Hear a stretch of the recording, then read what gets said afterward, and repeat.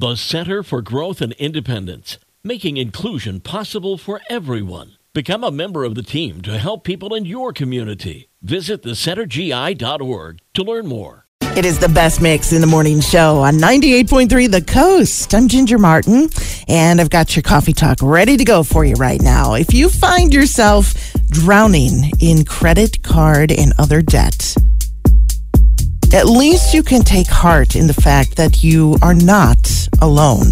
A new study just found that the average amount of debt held by people in the U.S. is $27,251. That includes credit cards, car loans, and student loans.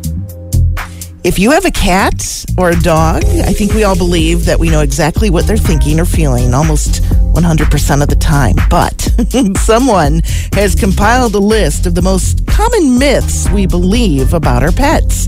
For cats, they include that cats always land on their feet. 41% of Americans believe that, but if your cat is older, overweight, or not in the best health, they might not have the best reaction time to do that anymore. Also, we believe that cats can see in total darkness. They can definitely see in low light better than we can, but if it is pitch black, cats cannot see completely in that. For dogs, many of us believe a wet nose means they're healthy. It actually isn't a good indicator of health, and neither is the temperature of their nose. It could just be that a wet nose is because they tend to lick their nose.